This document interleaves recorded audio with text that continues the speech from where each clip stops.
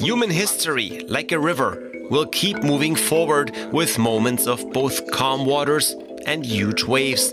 We have before us the opportunity to forge for ourselves and for future generations a new world order. This is Multipolarity, charting the rise of the new multipolar world order.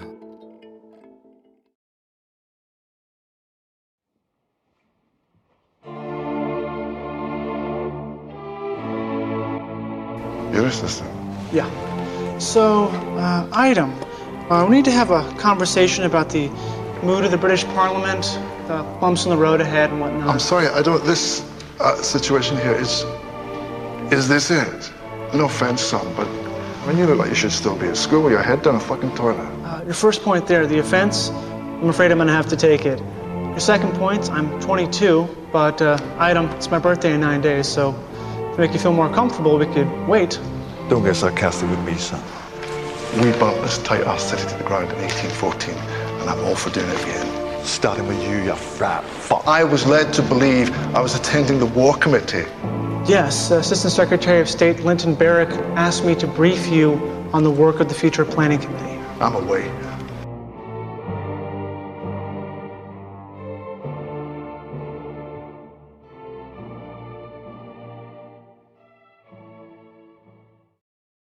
This week on Multipolarity, something a bit different. We want to map the DC brain from the inside.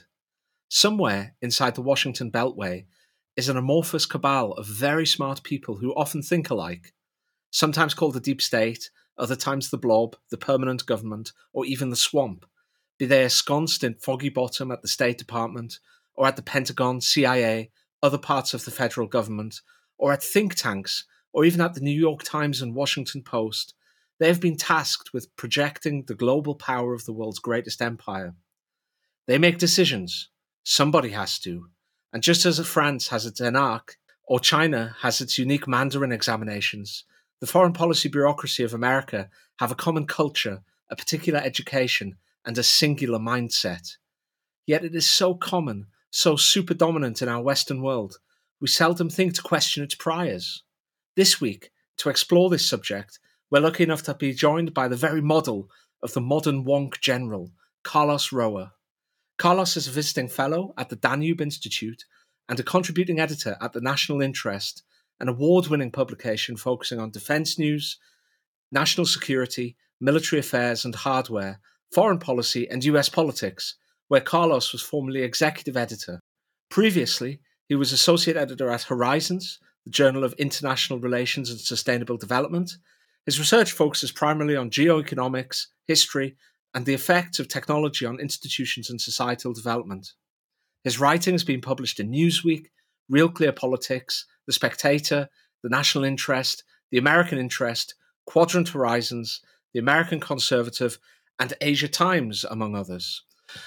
We're going to use Carlos's experience of being an insider to chart the anthropology of the Washington deep state, to find out what it is to be part of the Washington power elite, how you get started, what schools you go to, what parties you go to, who you meet, and the fundamentals of the shared worldview they regurgitate to each other. So this episode is Rake's progress, if you will, how you get ahead in DC, who you need to step on, who you need to step around to get to the top of the greasy pole. We'll also talk about how the system actually works and where it's all gone wrong. So, Carlos, you have the enviable role today of the Weberian ideal type of the DC insider. So I suppose we should start at the start, which is customary in Anglo-speaking countries. And maybe you could tell us how people get interested in becoming part of this collective, and possibly, where they get started, what schools they go to, and so on. Well, first of all, thank you for having me here. To get right into the question, usually you need to be a weirdo. I mean, my experience was in high school, I was the kid who sat down in the library to read The Economist to see what's going on in Chad, or latest political developments here and there, rather than going outside and playing football. But where things really take off is in university. And here, it's already, you're judged on where you went to. There's this notion that you can go to any university in the country and you can somehow leverage your way to DC, either in Congress or this and that. And to an extent, that's true.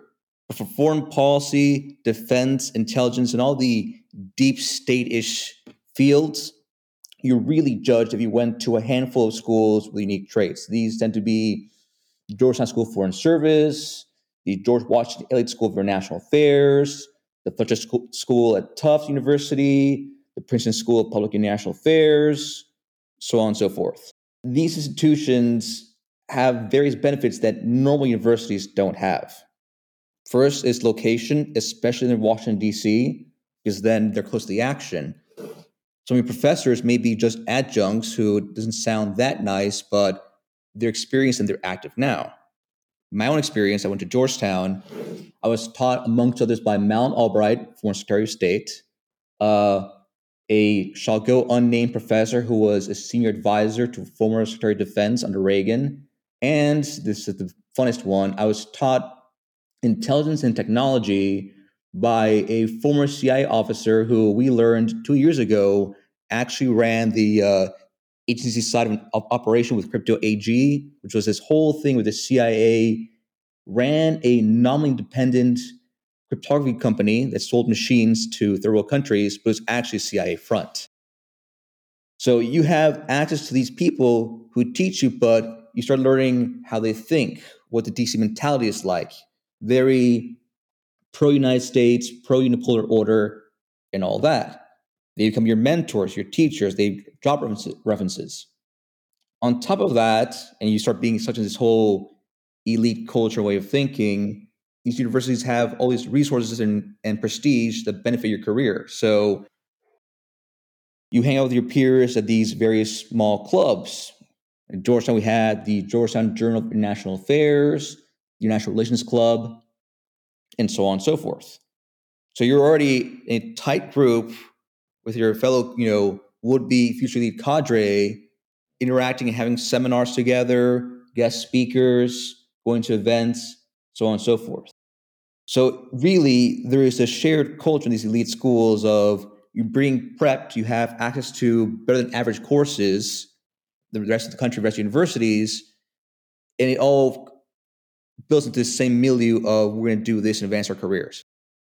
And what sort of background do people who go through this process come from? I mean, obviously they're going to these elite schools, but I mean, do they all come from very similar backgrounds? Say upper middle class, have had parents in similar careers in the past, or is there more of a meritocratic selection process where people from a diversity of backgrounds, and by diversity I don't mean the modern sense of skin color or gender or sexuality. I mean the kind of the old-fashioned sense. I mean, do you get many bright kids from working class backgrounds going through this, or is it mostly people who are, I guess as we would say in Britain, to the manor born?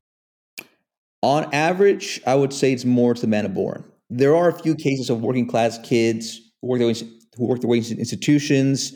They did well in school, right extracurriculars. They did well in the SAT, ACT tests, and so on. But when they get to these universities, this is where they start encountering the sort of cultural material barrier. Can you afford to go to these parties with your peers? Yes or no?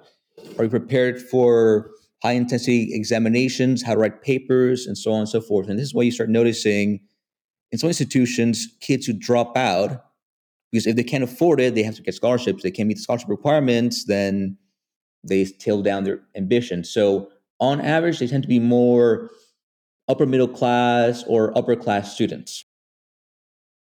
So there really is a tendency towards groupthink because of this. And would you say, just very quickly, that the disproportionate number of them are actually from the kind of DC, Baltimore area, the Beltway, as it were, or from families that are from there? I don't know that for sure, but if they're in the DC schools, the Georgetown, George Washington, Johns Hopkins SAIS, etc., I would say like a third or good amount of them tend to be from the area. Usually because their parents either did international affairs or some adjacent field. Okay, so then in the universities themselves, like what sort of things are being taught? I mean, you've obviously said that you've very much so clearly formulated what the milieu is and how the kind of lore and so on is passed down. But what are people actually being taught? Are they being taught macroeconomics? Are they being taught international relations? What's the deal? Generally they'll get they'll get the basics, introduction to international relations, macroeconomics, comparative politics, but then at some point, usually around later sophomore year, early junior year, you need to start specializing. So you have to have a good foreign language, especially when you do foreign policy or strategy, technology, so forth. So it really depends on what you want to do. But in these schools, you have, due to the availability of resources and professors, the leeway to do whatever you want. So you went to Russian foreign policy as a class, you can do that, or the foreign politics and foreign policy as Soviet Union, that's an option. Middle Eastern comparative political systems, that's an option. Vast array of options. So really, you have the chance and opportunity to specialize in what you want. And these tend to be taught by former officials or former specialists who know what they're doing, or are still actually involved in these fields. So once you've gone through the kind of the college process and the postgrad college process, and you've attended the right parties and shown that you have the right level of verbal acuity and are able to say the right things and to amuse the right people, what are the next steps for the aspiring member of the deep state? Where do they go after that? Are we talking about think tanks? Are we talking about being the kind of the advisor to a congressman who sits on the Foreign Affairs Committee? Are we talking about kind of a special advisor who sits and runs sub-Saharan Africa for the CIA? Where do they go and how does it work out? The way I like to describe it is, in practice, DC works like a modern day extension of the medieval guild system. In that, you start as a young apprentice, you're assigned to study under a master, you do, part of my language, when you sort of the shit detail, you run his coffee, you help sum up his notes, help write an article with him, this and that. And the key factor is you're learning at this official or experienced official's feet. Like, he was former, let's say, envoy to sub-Saharan Africa, etc. And now you're helping coordinate his meetings, do basic research for an article he wants to do, etc. And you start learning through this. So this process can be done in think tanks, which is the average case, but also whether in government, journalism, whichever field. What really matters is under who are you working with and are you learning stuff? And in that capacity, what are you doing outside of the job? Are you attending fellowships? Are you going to the right parties, networking? For example, here's just a general, suggested course. Let's say you finish school and you somehow manage to get a good fellowship. For example, the Herbert Scoville Jr. Peace Fellowship, which puts you for 6 to 9 months at a think tank of more or less your choice. You can swing it. There you work under a senior fellow or senior scholar, gain more experience on, let's say, you're doing China policy. And from there, with this on your brain, you can apply to another think tank as a research assistant. Then next few years, you write an article, this and that, here, get published, promote to research associate, and you start getting a better idea of how things actually work. Right. So I guess it's like, whenever I watch any US TV drama that involves the law, there's always some bright young thing who's being interviewed, and it turns out that they interned under ex-Supreme Court Justice. And that's a kind of something that's impressive on the CV.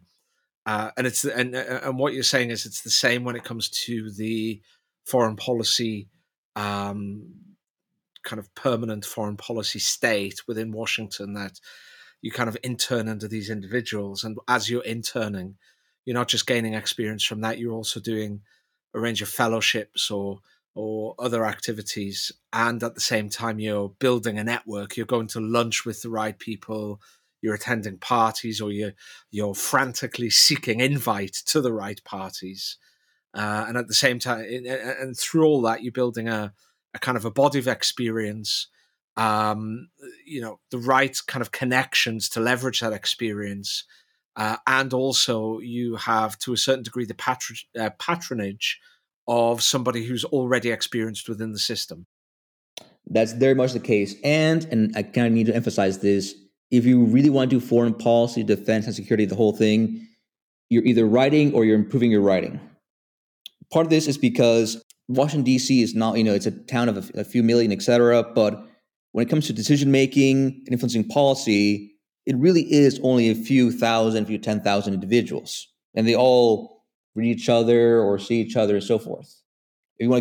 So if you can get your article, let's say you write a good article or essay and it gets into Foreign Policy Magazine, National Interest, Foreign Affairs, Washington Post, etc., the odds of you being read by a fellow person in policymaking or from policy analysis is pretty high.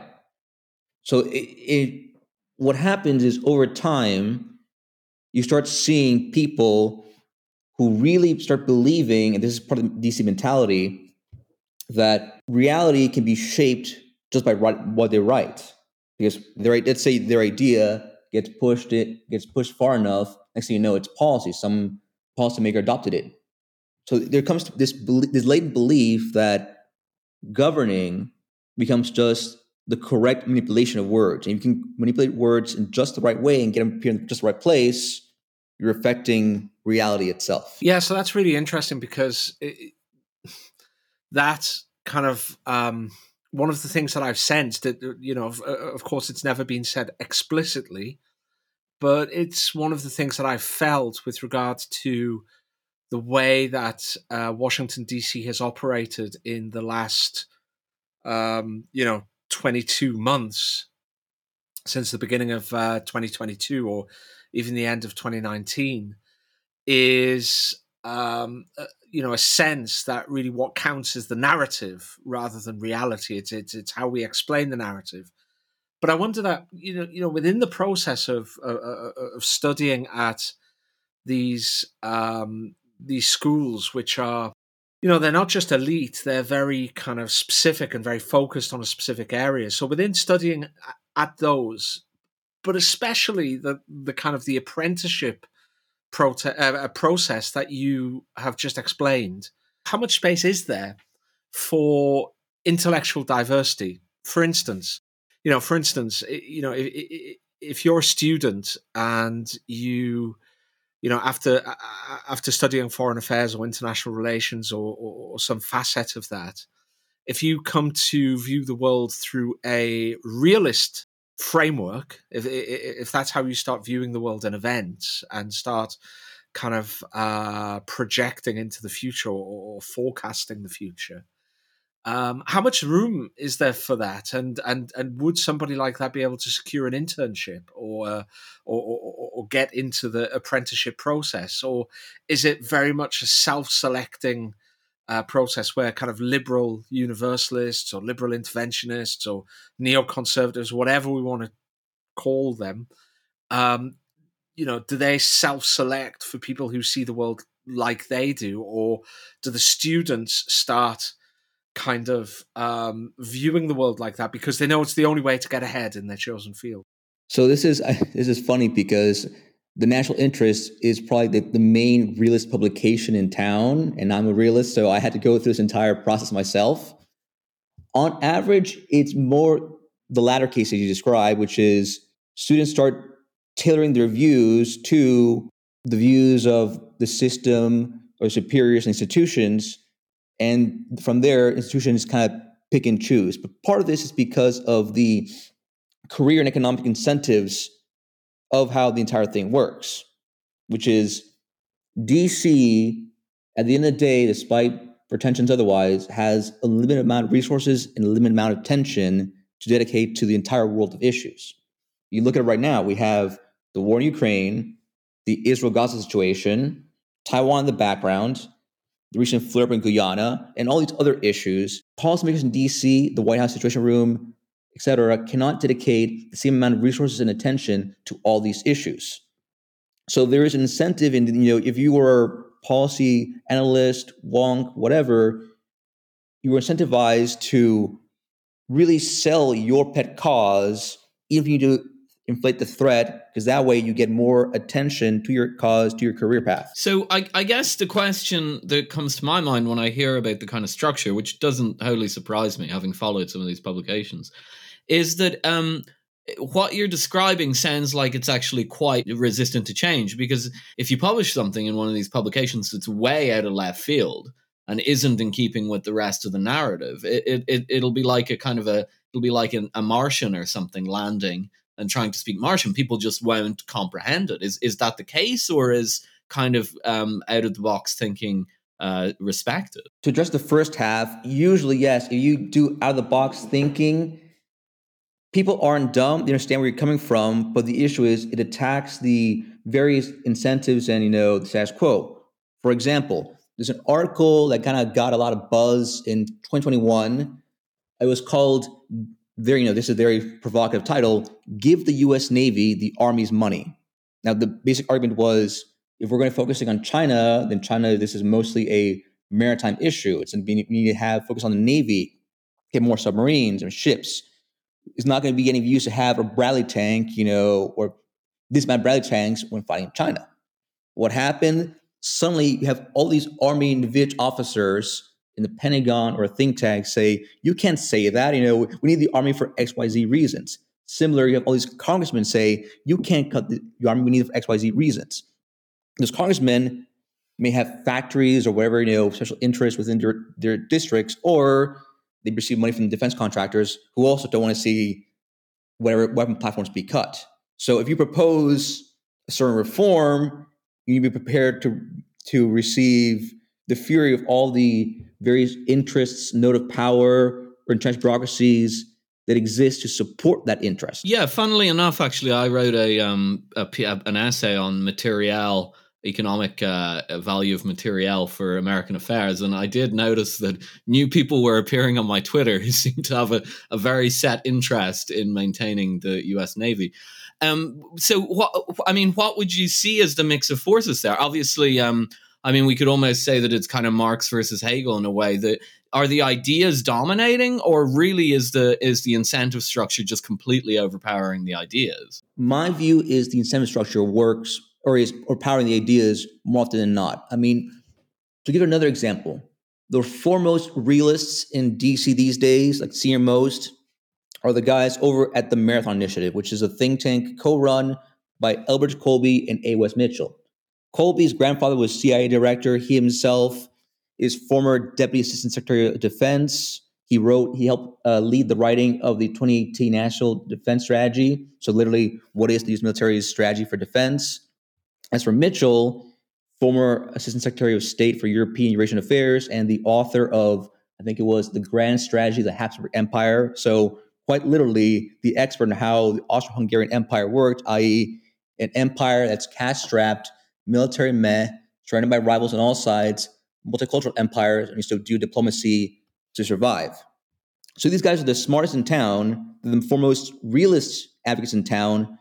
But even then, you notice that when they argue in public, they have to carefully tailor their words to not upset people, because they themselves have clear aspirations. They want to be Secretary of Defense and this and that. And you can't jeopardize your confirmation hearing before the Senate if you start saying things like, we need to cut the military by X amount. More specific example, Wes Mitchell recently wrote an article called, quote, "America's a heartbeat away from a war it could lose," which, sounds pretty sensible. It's military's overstretched. But then you start getting into the actual word of the article and you start seeing things that just don't make sense. He says, if China attacked Taiwan, the U.S. would be hard-pressed to rebuff the attack while supporting Ukraine and Israel. Then he says, this is not because the U.S. is in decline. Now, wait a second. We're in an environment where we see, even in the news headlines, the industrial base is weak. We can't support Ukraine with artillery. We have less money than we did. So how can you not say the U.S. is in decline? Or even further down in the article, you start seeing we need to increase the military budget. With what money? We already have inflation. We need to support all these other things, etc. Where's money going to come from? And you realize they're phrasing these articles this way because they need to defend their own position and their own interest in the long term. You can't say it out loud, we need to cut the military by half to support our current material conditions and the reality in front of us. Doing that would endanger their own positions. And this is just one example, but this dynamic exists throughout any realist you see in DC. Stepping point to get to the point at which our deep state careerists. So I think that's a good reaches real power. So we've moved from university through the apprenticeship process to progressing through the kind of like the think tank industrial complex. Let's move on to real power. You mentioned, congressional confirmation hearings. I think that's something that perhaps certainly people in Britain, but listeners elsewhere in the world might not grasp as an important part of the career of, say, a career diplomat or national security advisor or anybody in the international relations and trade sectors within the US federal government. Because, of course, in Britain we have a permanent professional civil service, and our ministers are just chosen. Right? There's no confirmation hearings.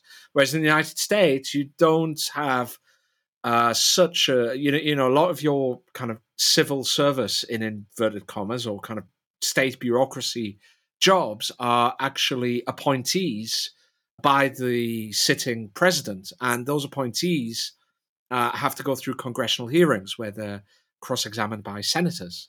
So do you want to just kind of explain that process, explain how their past and history affects those hearings and therefore their ability to get a job in kind of real power, in inverted commas, and the sort of areas into which they move? There is, the permanent bureaucracy in these various institutions, departments, etc. But usually the senior positions or the advisors to senior positions tend to be appointed by Congress. And there are, I believe it's over 9,000 positions. There's actually every 4 years, there's a whole document that kind of lists out the entire everything called the Plum Book, Plum. And getting appointed, it again says depends upon congressional appointee, and being approved means you need to negotiate, you need to have a political career pass that can meet expectations. You didn't say anything or do anything radical. If you did, you can defend it in some way or other. And you need to have good relations with congressmen, senators, etc., or have these be managed on your behalf by the administration or others. So really, if you want to be a senior-most official, you have a clean nose, clean background, you didn't raise too much of a fuss, and you have strong political backing.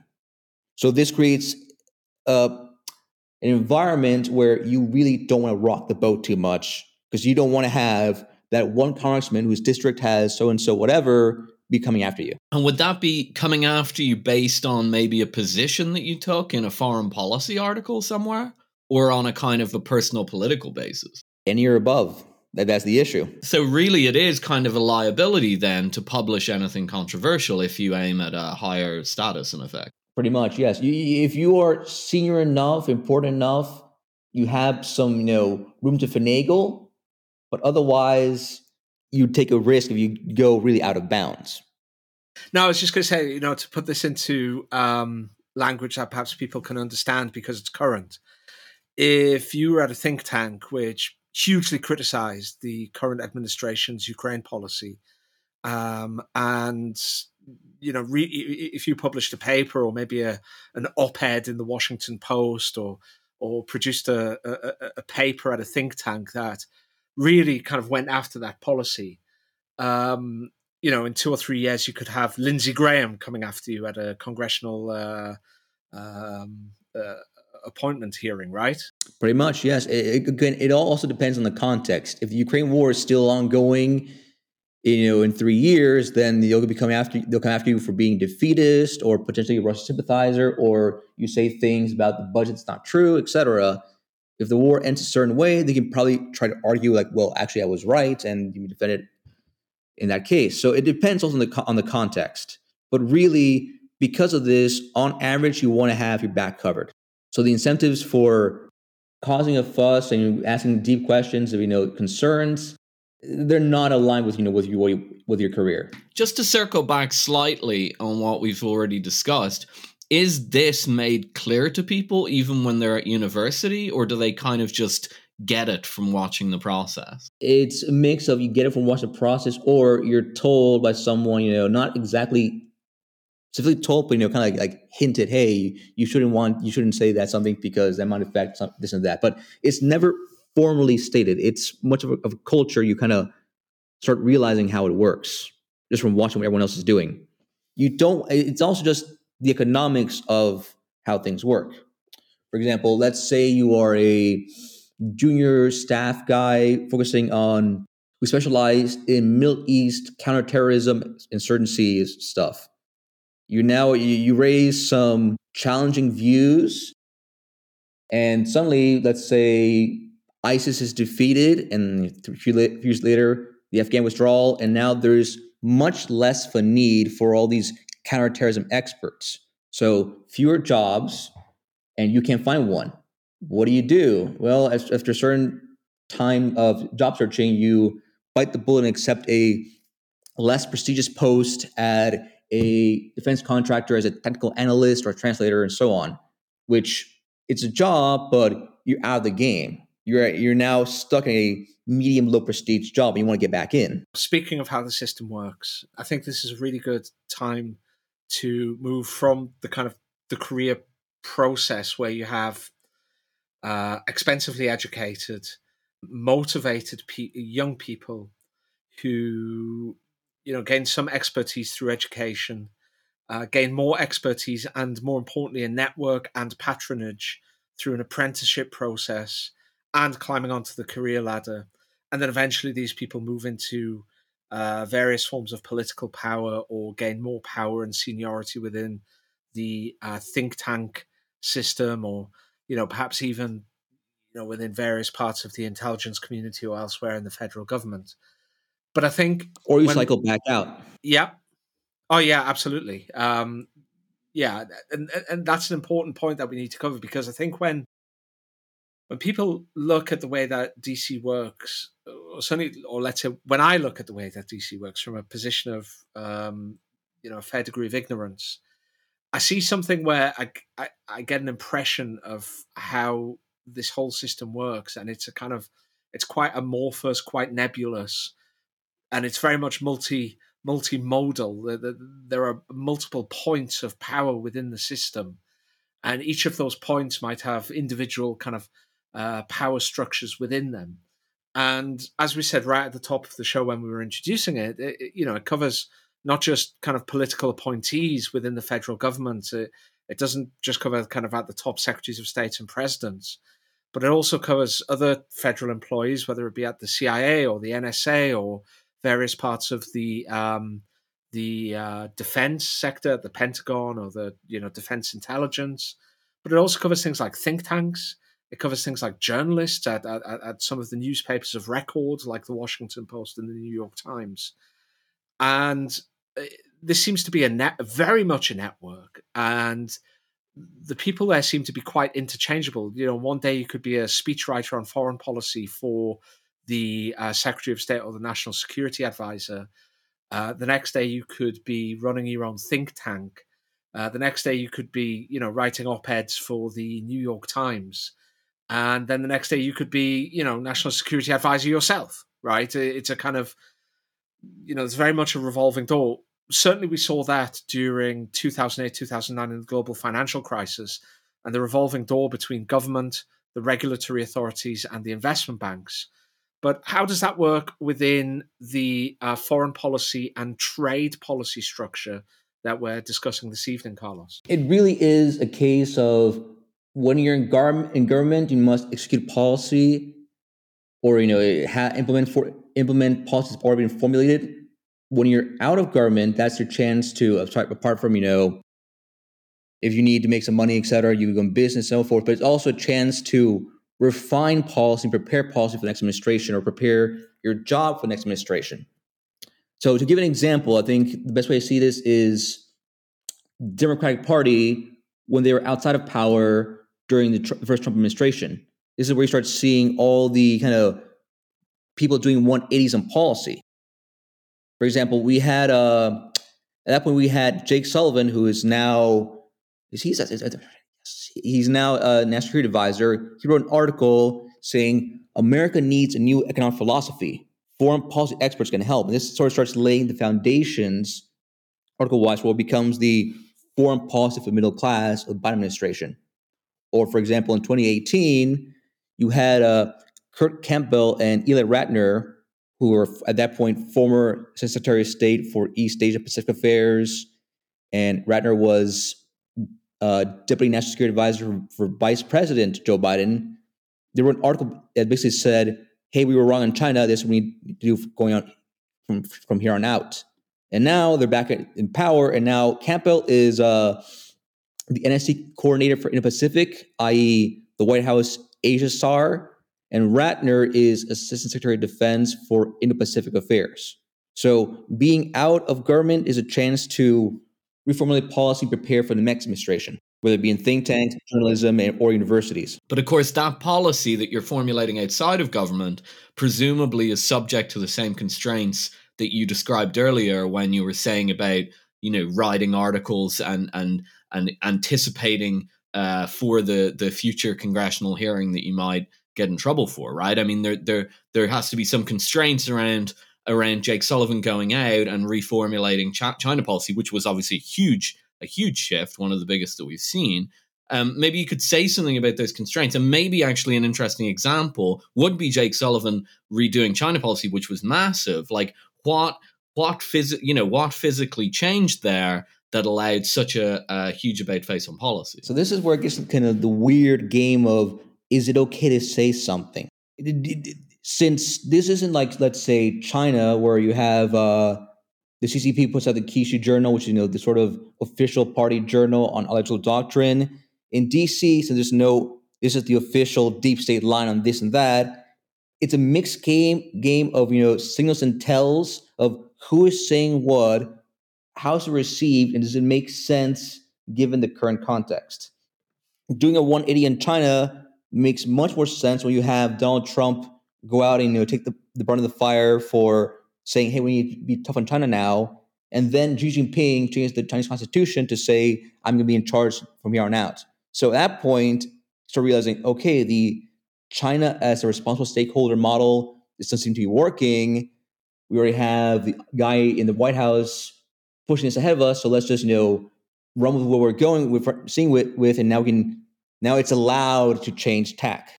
We're seeing a level of this in practice right now with, say, industrial policy and economics, which Philip can comment a lot on. We're seeing the Biden administration go all in on protectionism, the Inflation Reduction Act, which is more or less the Green New Deal in disguise. And we even see hints here and there of preparing for what comes next. For example, we had a think tank, I think it was the Center for New American Studies. The Center for New American Security, which is possibly the most defense industry friendly think tank in town, start putting out all these reports and essays on industrial policy and the defense space, which a few years ago didn't do at all. But with the increasing recognition of, hey, this is important, they start putting it out. You read through the reports, they're fine, but you start seeing the recommendations. One of these reports, for example, says we need to appoint a new Deputy National Security Advisor for Technology Competition, or, and this is the actual wording, we need to, quote, establish a cadre of U.S. tech diplomats. So you start seeing the putting out reports, preparing for, a trend, that's going in a certain direction, saying, hey, we need more jobs on this or that sector. So this actually makes a lot of sense when we talk about the fact, as you just alluded to, that, and we've talked about it on the show before, that the IRA is at least partly the Green New Deal wearing new clothes. And of course, that's because, as you say, these kind of whispers build and so on, and you're taking the path of least resistance. So if you want to get the Inflation Reduction Act done, you kind of put your finger to the wind, you lick your finger and put it to the wind, and you say, geez, this green thing is really big, and there's a lot of people over there salivating over potential tax subsidies and so on. That's a pretty, simple, straightforward path. Whereas going down the hardcore manufacturing route, you don't have the same kind of structure in place, right? The key thing to understand, I think this has been, the theme of this whole podcast, when I talked about this episode, is DC is not a monolithic structure. It's a confederation of various tribes and war bands, so to speak, of various interest groups who don't all have, no one has the power to do everything by themselves. So it's a lot of ad hoc coalitions to get things done. We need, to deal with the foreign policy, weak industrial base, economic problems, etc. So, hey, let's get the Greens together with the policy. We need to address inflation, guys, and all these other little interest groups and pass this reform together. But because it's such a large system with so many various interest groups and entrenched interests, it's much easier to veto stuff, say this is no good, we can't do this, we can't do that, than actually passing things. I want to ask about how things actually do get done, because, of course, actually one of the things that kind of Philip has helped me a lot with is kind of understanding that fact within DC is that it's not a monolithic creature, so to speak. It's a, as you say, a kind of confederation of competing and sometimes ad hoc allied factions and power structures. But how do things actually get done? So have people in government, and when they go out of government, they use that time to kind of research and build policy ideas, which then in turn, when their party or when the next government gets into power, they can use to get themselves back into the seats of power. But I assume that there needs to be more than that to get policy through. You've got to push it through Congress to begin with. But I assume then that Congress or congressmen and women are themselves advised by the very same people or people who come through the very same kind of think tank, former government advisor or former administration advisor, former member of the federal government itself. So they're kind of advised by like-minded people, and therefore, policy tends to fit nicely, but also there are backdoor connections that kind of short circuit, say, the link between president and, congressional leader, and they can go, from special advisor to special advisor. Would that kind of be an accurate way of looking at the way things get done? That's pretty much there on point. Yeah. So you have people like, I won't name a name, but a certain, say, a think tank policy analyst who helped write one of these reports, then gets a job as so-and-so senator's senior policy advisor for this and that. And he brings with him the report, just around the office, and say, hey, we should, advance this for this and that reason. Or this individual meets, with his fellow former coworkers at social party, either an official party or with another, third party grouping, and they share ideas there. So since the number of people who actually think about policy in a deep way, write out these papers, etc., is relatively small, especially given whatever topic, whether it be China policy or industrial policy or military force structure stuff. It's a small world in each case, so you tend to get around, know people, and know what each of those policies are. So I want to talk about something that we haven't covered so far. One aspect of this whole kind of amorphous network that we haven't covered yet, which for Britain certainly is quite a new phenomenon, but I think is a little bit older within the United States itself. You have a longer history of philanthropy and connections between philanthropists and governments. But in Britain, a excellent political journalist called Tom McTague recently investigated and profiled the Tony Blair Institute, which was founded by our former Prime Minister Tony Blair. And, it's quite interesting in terms of what it does. It's quite something of a black box, but apparently what they do is they provide both pro bono and purchased policy advice, in addition to their straight charity work, which is the sort of stuff that we would tend to associate with charity work. They also offer this kind of policy service, which is sometimes pro bono, sometimes actually paid for by governments, which really tries to help governments in the third world produce, as they call it, good policy. Okay, so you get all of these it's a kind of a think tank that actually kind of sells its service at a very high level to governments in the global south, as far as I can understand, or in the world of emerging economies. You also have the kind of the Bill and Hillary Clinton Foundation, very famously, and there's also the George Soros. I forget the name. Open something. I forget the name. You Open probably Society know, Foundation, I think it Carlos. is. Yeah, Open Society Foundations. That's right. What role do these play? Because these seem like kind of think tanks on steroids. They're not just kind of producing policy papers to circulate around kind of the Beltway in Washington or SW1 in London or in Brussels. These guys are at the kind of the coalface. They're shaping literal legislative agendas for entire countries. But they also have the same people from these same schools and have done the same apprenticeships from Washington and London and other places as well. And also former members of government. Recently, the recently resigned Prime Minister of Finland recently joined the Tony Blair Institute.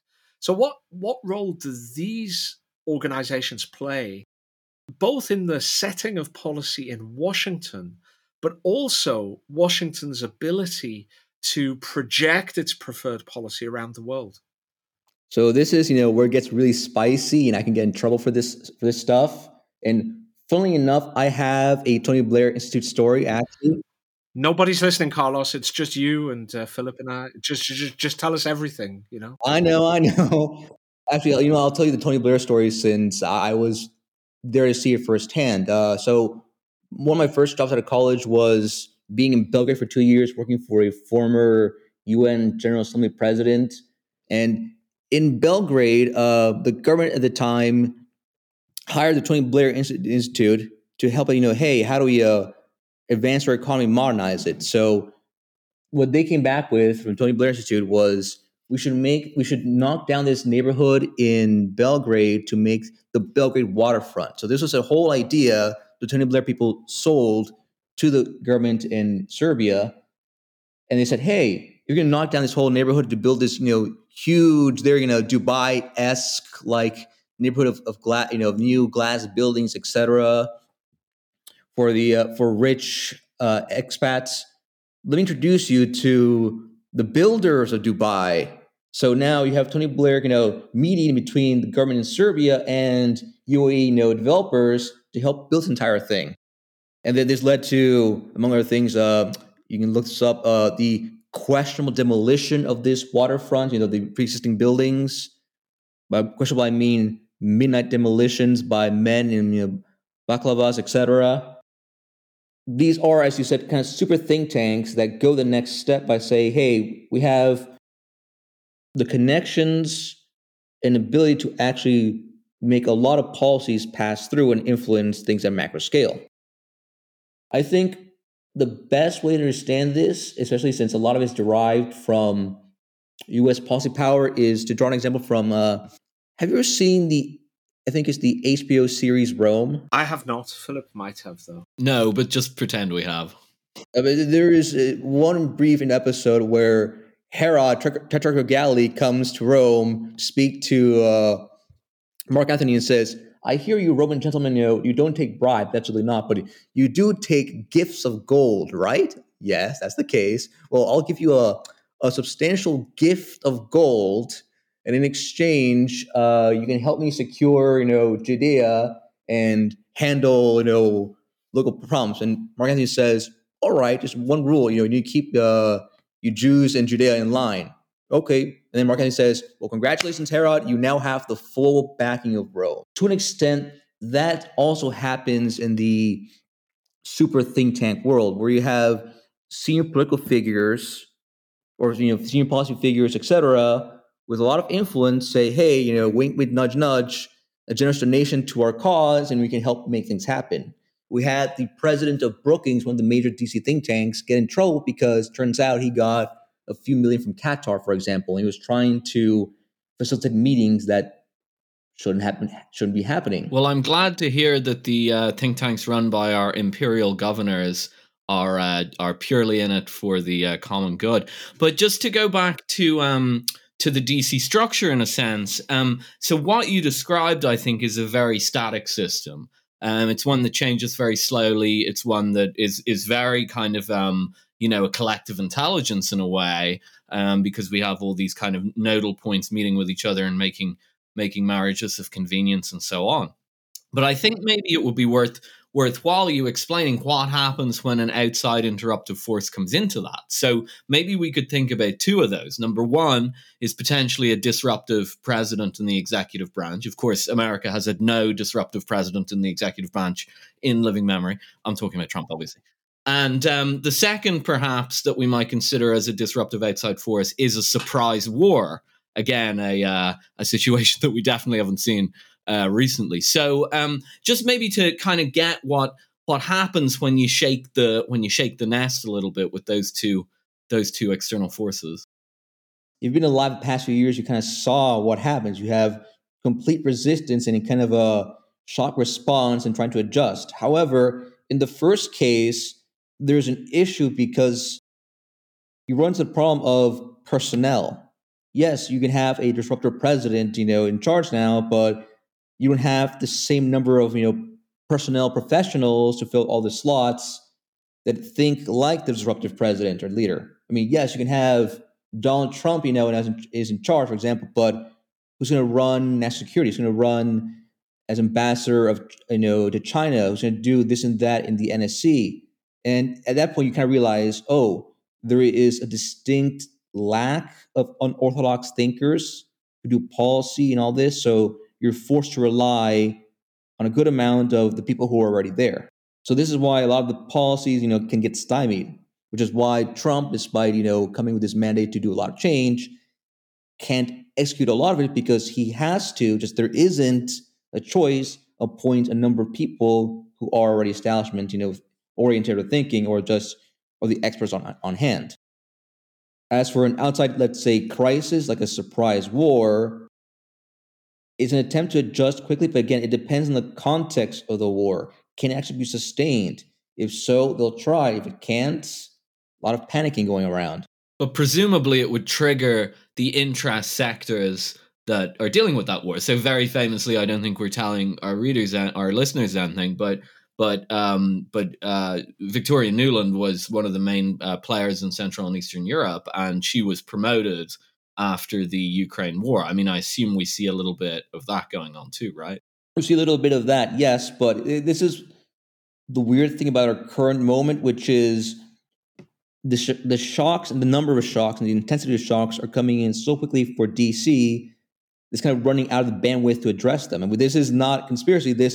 We have, I think it was an Axios, the favorite news outlet / newsletter for DC, saying the people in the White House situation room cannot keep up with the multiplicity of crises coming in. I actually read that, and I found that quite scary because that's when people start doing stupid things, and that was before the Venezuela-Guyana situation, right? Correct. So this is the interesting thing about the emerging multipolar environment, which is DC is being forced to confront with the fact that it does not have endless resources or attention to address with all the fissures emerging in the current system. So it's kind of a headless chicken. What do we do? Just try to throw more money at it. That always works, right? So that's really a very good explanation for why, I mean, obviously we're quite critical on the podcast, but I'll be frank. I mean, I see a lot of irrational, poor decision-making going on in DC. Not saying that that's never been there before. We can all pick apart the Iraq War. We can all pick apart the Vietnam War. But the level of kind of disorientation at the moment seems intense. And you're saying because there's a fairly static system that's used to a very gradual process being hit with multiple shocks because the world is changing really fast. Exactly. Not only that, but also since DC is, let's be frank, a mostly baby boomer run town, they have a very entrenched, this is how it's always been mentality that isn't open to radical change.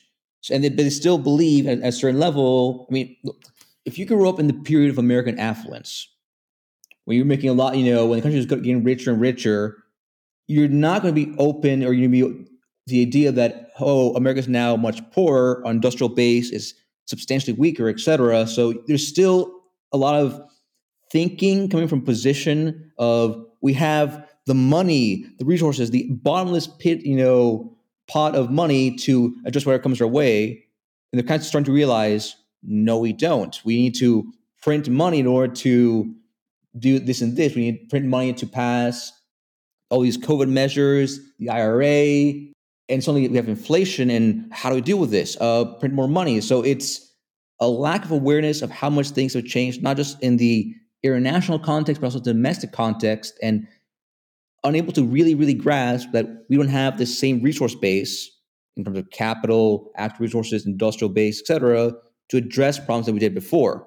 So it's sort of a, why isn't this working? This usually always works. Now it doesn't, because we don't have the same amount of resources we did before.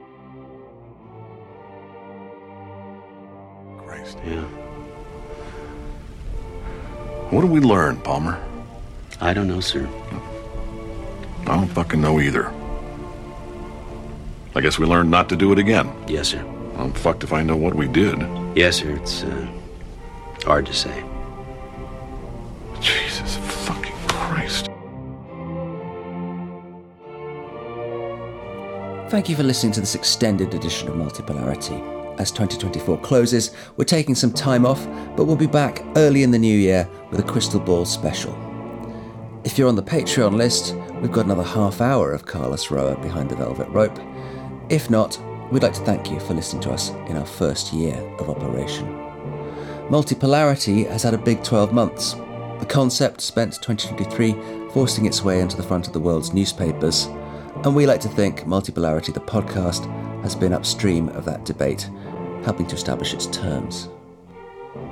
For now, Merry Christmas and a Happy New World Order.